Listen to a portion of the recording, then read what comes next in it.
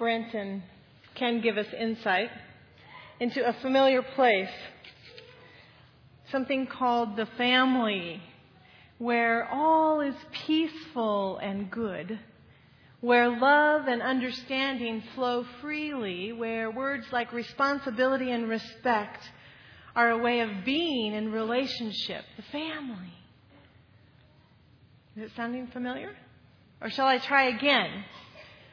Brenton can give us an insight into a familiar place. The family, the most complex arrangement of relationships and emotions that exist. The family, where love it, hate it, can exist in the very same hour. Where what's mine is mine until you want it and then it really is mine. Where I'm sorry, please forgive me, thank you, seem to be disappearing. We want to like our families. We want to be at home with our families. We want it all to go well. We're related. Now, into that contemporary scene, we're going to transport the fifth commandment. Can you imagine standing at the base of Mount Sinai 3,400 years ago, the children of Israel, and receiving this command? Exodus chapter 20, beginning in verse 2. I am the Lord your God who brought you out of Egypt, out of the land of slavery, as all the commands begin. Jump down to verse 12 now. Honor your father and your mother, so that you may live long on the land which the Lord your God is giving you. Most of your Bibles say honor your father and mother. Some of your Bibles might say respect or regard, but most translations say honor your father and your mother. Now, if you read the commandment in Deuteronomy 5, it's parallel account, because remember the commandments are listed twice in the Old Testament. If you go to Deuteronomy chapter 5, it adds a little bit in verse 16b. Honor your parents so you will live long in the land and it may go well with you in the land your God is giving you. That it will go well, that things will go pleasant, that it will be happy, that it will go on and on in the land. This is why you honor your parents according to Deuteronomy 5. And it makes good sense, doesn't it? Doesn't it seem like the right thing to do to honor and respect our parents? Doesn't it seem the best way?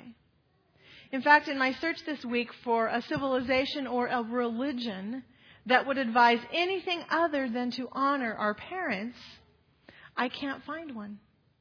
It seems like all traditions believe it's good advice to honor our parents. Listen to the proverb from Africa, from Ghana.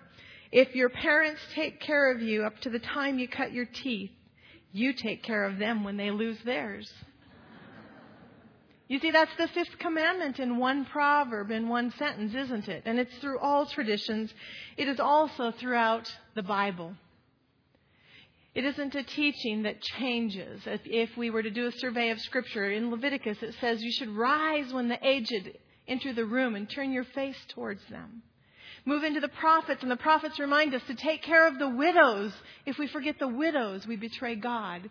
Move into the New Testament, where in the Gospel of Mark, Jesus rebukes the Pharisees because the Pharisees cry Corban over their belongings. That means their belongings, their goods, their money is assigned to the temple for temple service, for God's work.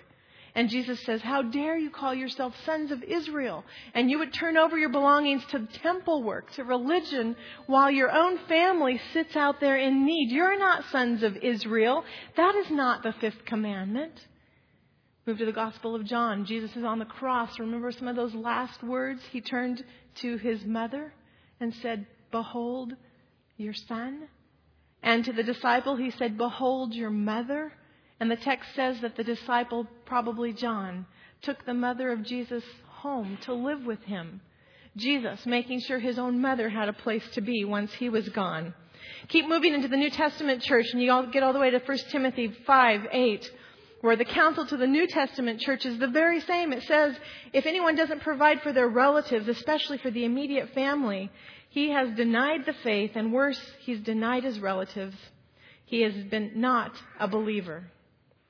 The Bible is very clear about this command all the way through. We honor those who gave us life. But this was news to the children of Israel at the base of Mount Sinai. The idea that we might need to do something different with our elderly than other people did with theirs. To the children of Israel, this command says, you are not allowed to do what you see the other nations and tribes and clans doing. If someone is in your midst, an elder, and they grow too old to walk, they grow too old to bear children, they grow too old to serve and to produce and to bring things into the tribe and the clan, if they grow too old to clean themselves and bathe themselves and feed themselves, if they can't even walk with you from this location to the next, you must honor them. You must keep them with you. You must do these things for them. And you see, the Israelites' instinct would be like the instincts of all those around them. If grandmother can no longer produce children and can no longer walk, we put her out in the desert in the sunshine, so she'll die. If grandfather is blind and deaf and he can't bring and contribute into the family, then we leave him out at night and the beasts eat him. This is what's happening in the neighboring communities around the children of Israel. Killing the elderly. Senilicide. This isn't the first time in the history of the world, and it won't be the last time in the history of the world, in the civilized world even, that the elderly are killed. But here comes this commandment from Mount Sinai, and it says, no, you won't be doing that.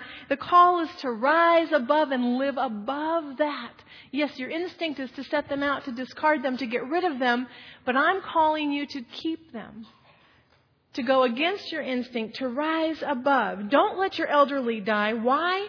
Why? There's a justifying clause in this commandment, which is interesting because many of the laws given in the ancient Near East didn't come with any justification at all. They're just a list of rules. But in this command and in several of them, there's a justifying reason. Honor them because we want to live long in the land and we want it to go well. Honor them because they'll bring continuity between generations. You honor your elders and your children will honor you, and it'll weave the family together throughout the generations, and you'll be strong and secure. Honor them because they're sort of the holders of the community wisdom. They have knowledge which turns into wisdom. They didn't write these things down then. They speak the wisdom to you. So honor them because this is how you'll learn about your tradition. Take care of these people. Honor them. The 5th commandment says you're called to do this. And you do this because who does this for us? God. God never asks anyone to do something He's not already doing. God honors humans who don't necessarily deserve any honor, do they? So God says, you honor because I honor, and you do it because they bear the image of God. If you remember back to the commandment, make no graven image, the 2nd commandment. Do you remember us saying that perhaps we're not to make images and idols because we're to bear the image of God in our very soul as we walk around in the world? Do you remember that? So you honor these people because these elderly people are not animals and creatures. They are the image of God. Walking around in the world, they have the ability to bring healing and wholeness. That's why the Talmud, the Jewish teachers would say there are always 3 involved in a human, in a person. God, a mother, and a father. And God would say to the Jew, when you honor your parent, your mother or your father, you're also honoring me. So all these commands are tied together now. Commandments 1 through 5. When we honor the elderly, we're honoring God. This is what the commandment is saying. Now what is it not saying? It's a good question to ask. What isn't the commandment saying? This is probably not a command you can use to beat your children up with. This is probably not the one where you say, the Bible says you need to obey me. This command is addressed to adults, not to children. And by the way, children, the Bible assumes that you're already obeying. Isn't that nice? Did you notice there's not a command to the children? There's a couple of reasons for that. Children aren't thought of in the same way, right? But this commandment's addressed to adults. Adults looking at their elderly parents. So it's not a commandment we can use to hit our kids over the head and demand obedient behavior. If you want to do that, you'll need to use a different text in the Bible. I just caution you, don't do that. Because if I do that with my child, she's likely to do it back to me. The texts you heard earlier are a great example, aren't they? If you choose to go to Ephesians children, obey your parents, remember it comes with a dual reciprocal command. Fathers, parents, don't provoke your children. Yeah, now we're preaching. I call it biblical tango. I say a text, my child says a text. I practiced on her this week with the 5th commandment when we were exercising one day, just to see if I could get anywhere. We're exercising and she's talking about a villa she wants to build somewhere someday when she builds her own house. And I said, just don't forget to build the part where Dad and I will live, because we're going to live with you when we get old. No, you're not, Mom. Just like Kristen and Sarah are going to live with the Murrays. We're going to live with our daughters. No, you're not, Mom. Yeah, we are. I said, Amanda, the 5th commandment says you honor your mother and your father. She said, no. The Bible says you give and you receive. And thus the dance begins. So you don't use the command this way. It's not a command to insist that our children obey. It's addressed to adults. What else isn't it? It isn't a command that asks us to pretend that everything is all right. It isn't a command that says, just act like you're honoring everyone. Just when you come to church, pretend everything is okay. It isn't a command that asks you to posture or to wear a mask. It isn't a command, a saying that says a saint's reputation often depends upon the silence of his or her family. You heard that? A saint's reputation often depends upon the silence of his or her family. This is not a command about that. Everyone keeps quiet so that no one knows what's really going on in the family, and then we can honor our parents. It's not about that. It isn't a call to endure whatever negative behaviors a parent wants to exhibit. What about a child who is enduring a dishonorable parent? What do you do then? Have you thought about that? Is it possible to honor a dishonorable parent?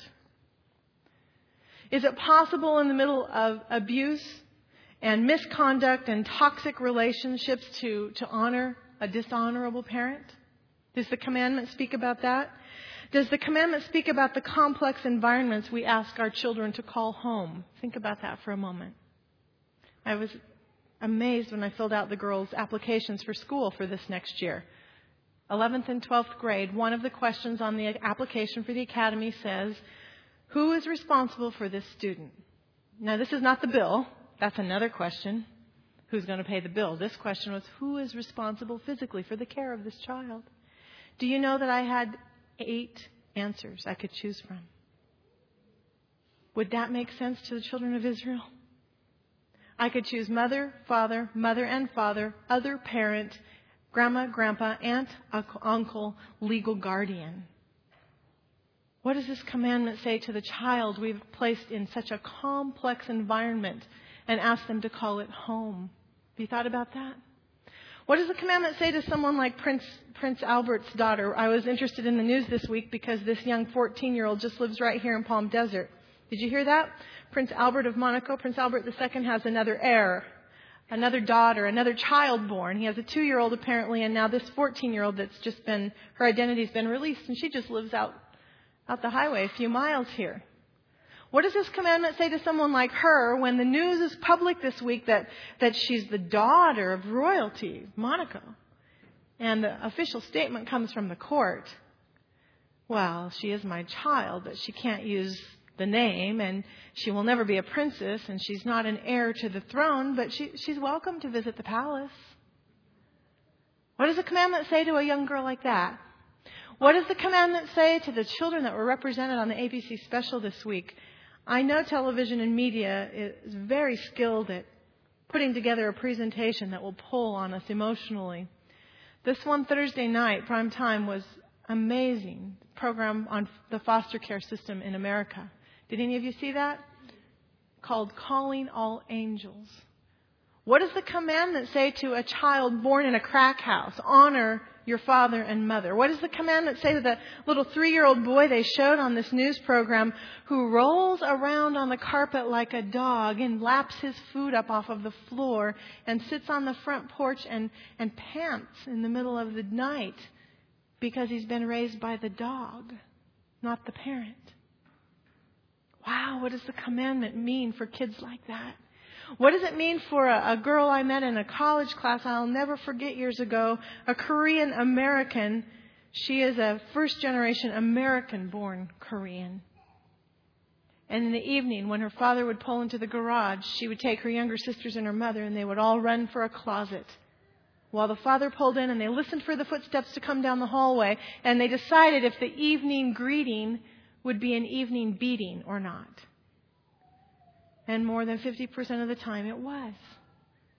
And now a young adult woman stands up not knowing what to do with God the Father and religion and the church and honor your parent. What does the commandment mean for children raised in that environment? What does the commandment mean? Just those of us who have endured multi-generational conflict and we have emotional calluses from the relationships we've had with our parents or our grandparents. When it feels like the image of God is not really represented at home, but more the mark of the beast. What does this commandment ask us to do when someone smears the image of God? Can you honor parents who are not worthy of being honored? I think it's important to talk about, if we closed our eyes and you were all very honest, we live with a lot more of this than we want to admit. We dress up clean and we come to church and we sit tall. But when we go home, we live with a lot of relational garbage. Would you agree? So it helps us to talk about it. How is a Christian supposed to relate and deal and be? Lewis Smedes offers this suggestion when we're talking about honor, the difference between honoring a parent, like the command asks you to do, and loving a parent. To honor a parent means a parent gave you life, and that was a gift from God. And they are made in the image of God, and they might not be doing anything positive with that image of God, but indeed, they were created in the image of God, and they gave me life, and I can honor that is their status. It is a completely different thing, but to move to this part of the conversation and say, I love that person. For love is just an instinctual, spontaneous choice to be in relationship with this person. It's fun. You want more of it. Can you love a person who does these things that I've described? Not so easily. And so even an adult child's mind is confused. How do I honor and love? And this gives us some clarity, because maybe we can honor the person who gave us life, and maybe not necessarily can that person be loved. Maybe you cannot be in a loving relationship with every parent. Maybe it's not healthy. Maybe it's dangerous. Maybe there are good reasons why you should stay away. There's a difference between honoring and loving, enjoying. To honor someone is a moral choice, whether they deserve it or not, because that's what God does. Well, then what about forgiveness? Because forgiveness steps right into this equation. Is there a way you could bring loving relationship, restore it back? Some people say that Christians are a lot like jellyfish. If some of you visit an aquarium this summer, stop in front of the tank where the jellyfish swim. I can recommend the Oregon Aquarium on the Oregon coast. Beautiful spot where we looked at jellyfish a couple of summers ago. You know, these creatures are 95% water, and they have no spine, no bone, no backbone. Some people say Christians are just like jellyfish kind of moving through the world. They have no spine. Christians have to forgive, because that's what it means to be Christian. No offenses allowed. I have to forgive you, and you have to forgive me. I have no backbone. Is that what forgiveness is? It was also 3 years ago, August 2003. It was 114 degrees outside, and our air conditioner gave out. And it had been out for a couple of weeks by the time the repairman came. We were getting a new unit. And I stayed with the serviceman while he installed it, because I don't trust any service people. It's a problem that I have. I want to watch the old part go out and the new part come in. Thank you very much. Let me see it. So I stand out there in the heat with this guy who kept saying, you can go in the house now. No, I'm okay. I'll just watch you. So he tells me a story about the people who do him wrong in business. The people who he comes to install the machine, but he never gets a check to pay for his services. And he starts getting a little agitated as he talks. He's getting a little worked up, and he's got a wrench. He's cranking on things there. And he starts talking about these ridiculous people who do him wrong, and that's not fair. And if I don't collect a check in 1 month, I went bankrupt in 1 month last summer. Do you know that's like not to have any money to feed your family and to pay for the equipment? And he's getting worked up. And I took a step back because he made me a little uncomfortable. He kept talking. He said, you know what you do with people who don't pay their bill? This is what you do. You go home and you get your gun and you come back. No pay, no air. Pop, pop, pop, pop, pop, pop, pop, pop. Just like that, right in front of my eyes. He's acting like he's got a gun and he's going to shoot up my AC unit. No pay, no air. I'll pay my bill. This is the world, right? This is what the world does. You do me wrong, I do you wrong. Christians are called to forgive because God forgives. Does that mean we're spineless like jellyfish? It certainly doesn't mean I go home and get my gun and shoot things up. Does it mean I'm like a jellyfish and I move through the water? No spine. I direct you to Dr. Robert Enright on this conversation, the Forgiveness Center, I believe out of the University of Wisconsin. Fabulous material, Christian perspective. Helping us understand Christian forgiveness and the difference between Christian forgiveness and Christian reconciliation. Where this definition is used for forgiveness that I think works very well. Forgiveness means turning to good in the face of wrongdoing. Forgiveness is a choice. I turn to good in the face of wrongdoing. You can think of it another way as a debt. Let's say that Steve has done you wrong, and now there's a debt between the two of us. He owes me because he did me wrong. I'm a debt collector, and I can choose to collect the debt anytime I want or write off the bill anytime I want. And sometimes we get some satisfaction out of knowing people are in debt to us. I can just say to him, I refuse to have you be in debt to me. I'm going to turn to good. In the face of wrongdoing, I'm going to choose good. That's forgiveness. Reconciliation would be him standing up and saying to me, I also want to choose good, and I'm sorry, and both parties would move towards reconciliation. You see the difference? Sometimes reconciliation can happen. Sometimes it cannot. But forgiveness can always happen. Forgiveness is much more than we'll just go take a jog in the park and everything will be better in the morning. Forgiveness is work. But forgiveness can happen, and perhaps in some cases reconciliation can happen too. Sometimes we're afraid to forgive because we think it means we need to forget. And Dr. Enright says something interesting about that. He says we forgive, but we learn. We don't forget. We forgive, but we learn from what happened to us. We remember to protect ourselves. We remember that these injuries could happen again. We remember so that we'll be fair and just and insist on that for ourselves. A good example is the Pope from 1981. Do you remember when he was riding in the open-air car? He was shot. How did he handle that situation? He stopped riding in an open-air car and he installed bulletproof glass around the Pope-mobile. But he also went to the prison and offered forgiveness to the person who shot at him. While he was there, he didn't let him out of jail. He offered forgiveness. When we forgive, we learn and we remember, so we know how to protect ourselves, but we let go of the debt. And all of this is important because the fifth commandment takes all of these things into consideration.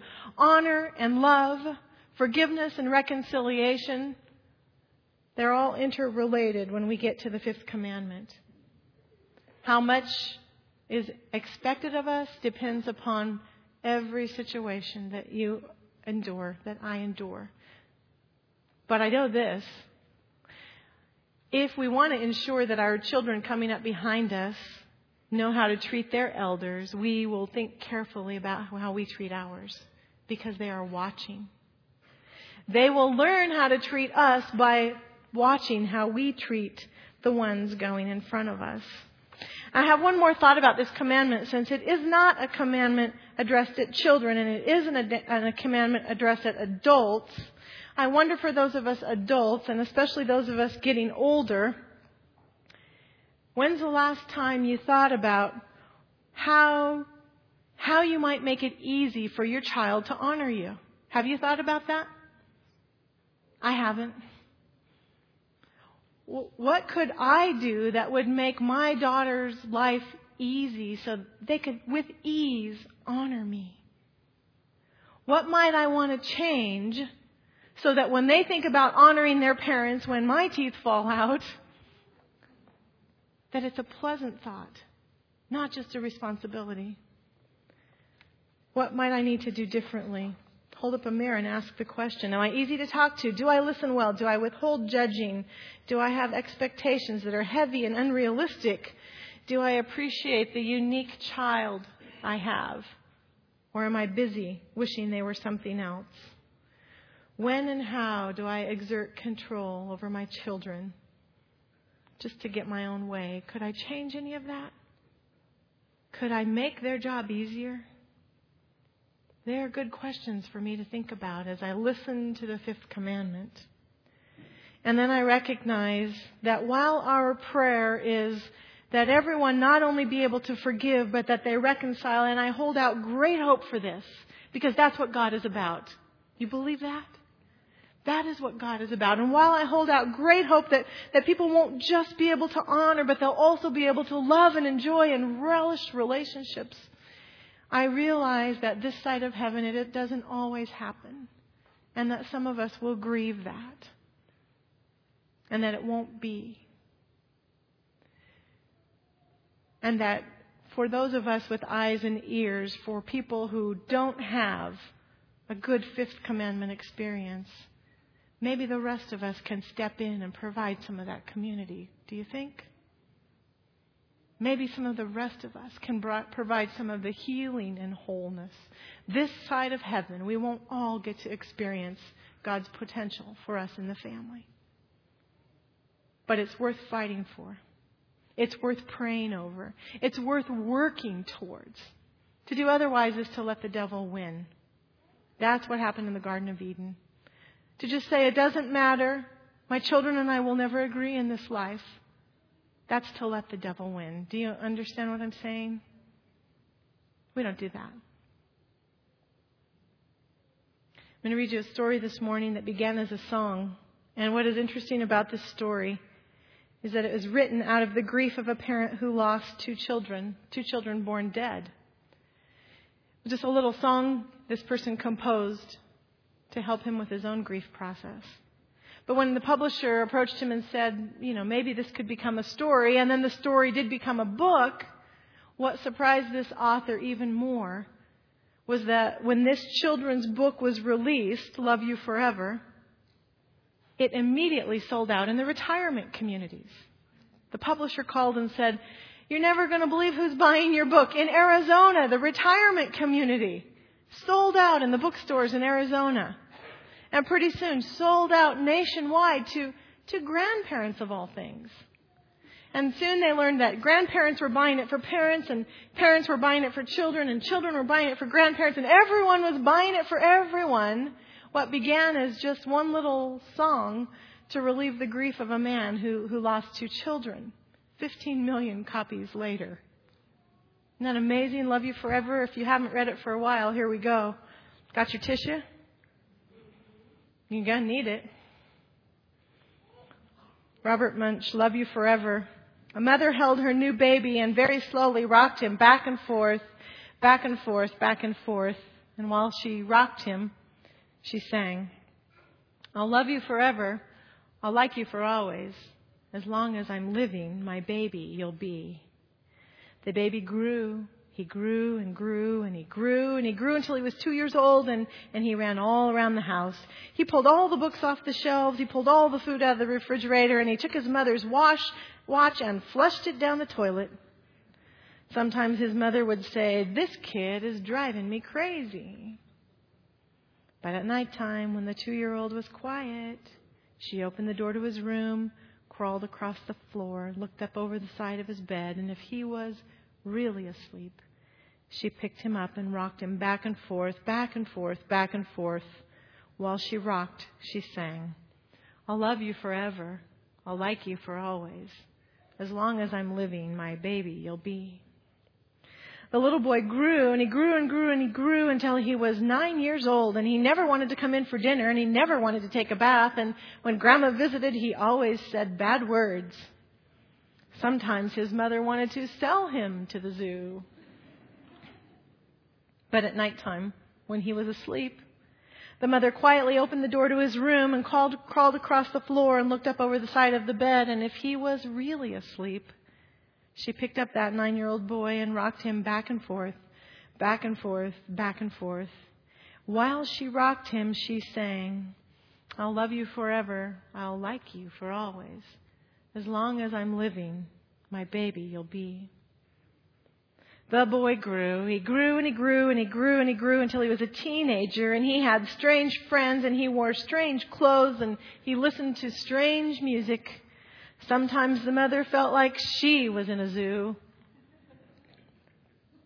But at nighttime, when that teenager was asleep, the mother opened the door to his room, crawled across the floor, and looked up over the side of the bed.